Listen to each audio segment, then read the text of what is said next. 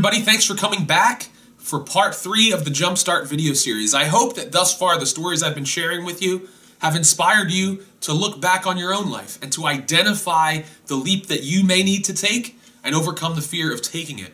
Today, we're going to talk about the 2 most important days in a person's life.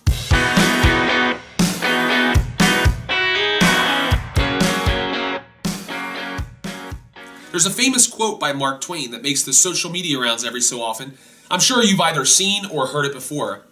The 2 most important days in your life are the day you were born and the day you find out why. Once you do a little introspection and reflection on your life like we've done over the past few weeks, I think you'll realize one of the most important lessons that we can learn. What I learned was that if you do not know why you were born, then you need to do whatever it takes to make that discovery your top priority going forward. I believe that no one is here by accident. I also believe that everyone has a divine destiny, a calling and purpose for their life. How do you find the answer? Well, here's my recommendation. Question everything about your life choices. Why are you making them? How are they a reflection of who you are as a person?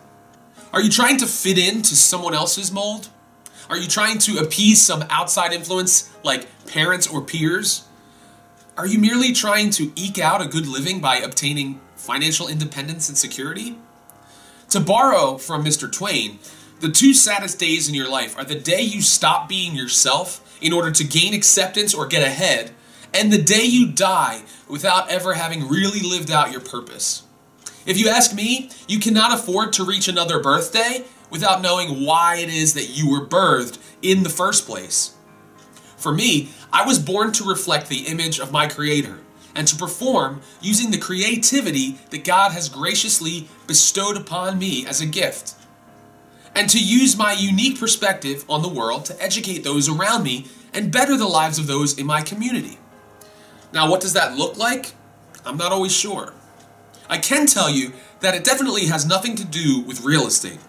I hate to burst anyone's bubble, but I'd be lying if I said I had it all figured out. Some days it may mean making silly videos to put a smile on someone's face, or maybe motivational videos to encourage someone to take that next step. Other days, it may mean putting a scowl on someone's face because I'm being true to my convictions and standing up for something I believe in, even if it's not a popular opinion. Don't get me wrong, I'm still on the hunt. I'm on an unending quest to discover how I am uniquely positioned to change the world. And that's what gets me out of bed each morning. Every day I try to find ways to use my gifts to encourage others to find their true calling and discover what they have been uniquely gifted to do. It could be anything. There's no black and white answer, nor should there be. This quest should always be morphing and shaping who we are. If your answer to that question is, I was put on this earth to be a painter or a lawyer, then you're thinking too small. Even if you say something more noble, like that you were put on this earth to be a good father or a good mother, that's just the tip of the iceberg. Think about it like this. You could have been born at any place or time in history. Why here? Why now? Aren't you dying to know the answers to these questions? Wouldn't it be better if you were living out the answers to these questions? We need to start doing hard things. We need to stop making excuses for where we are in life at this current point. Start tackling those big things that you thought were too difficult. Stop avoiding the obstacles that are in the way to your dream. More importantly, stop chasing someone else's dream, whether it's the American dream or something else, and start identifying the things that you know you could not live without and reclaiming the dreams you'd like to be a reality. Remember, it's only when you've found your purpose in life that you can truly begin to live.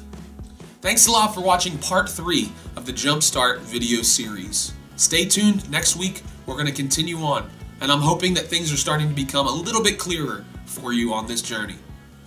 Thanks for watching and Godspeed.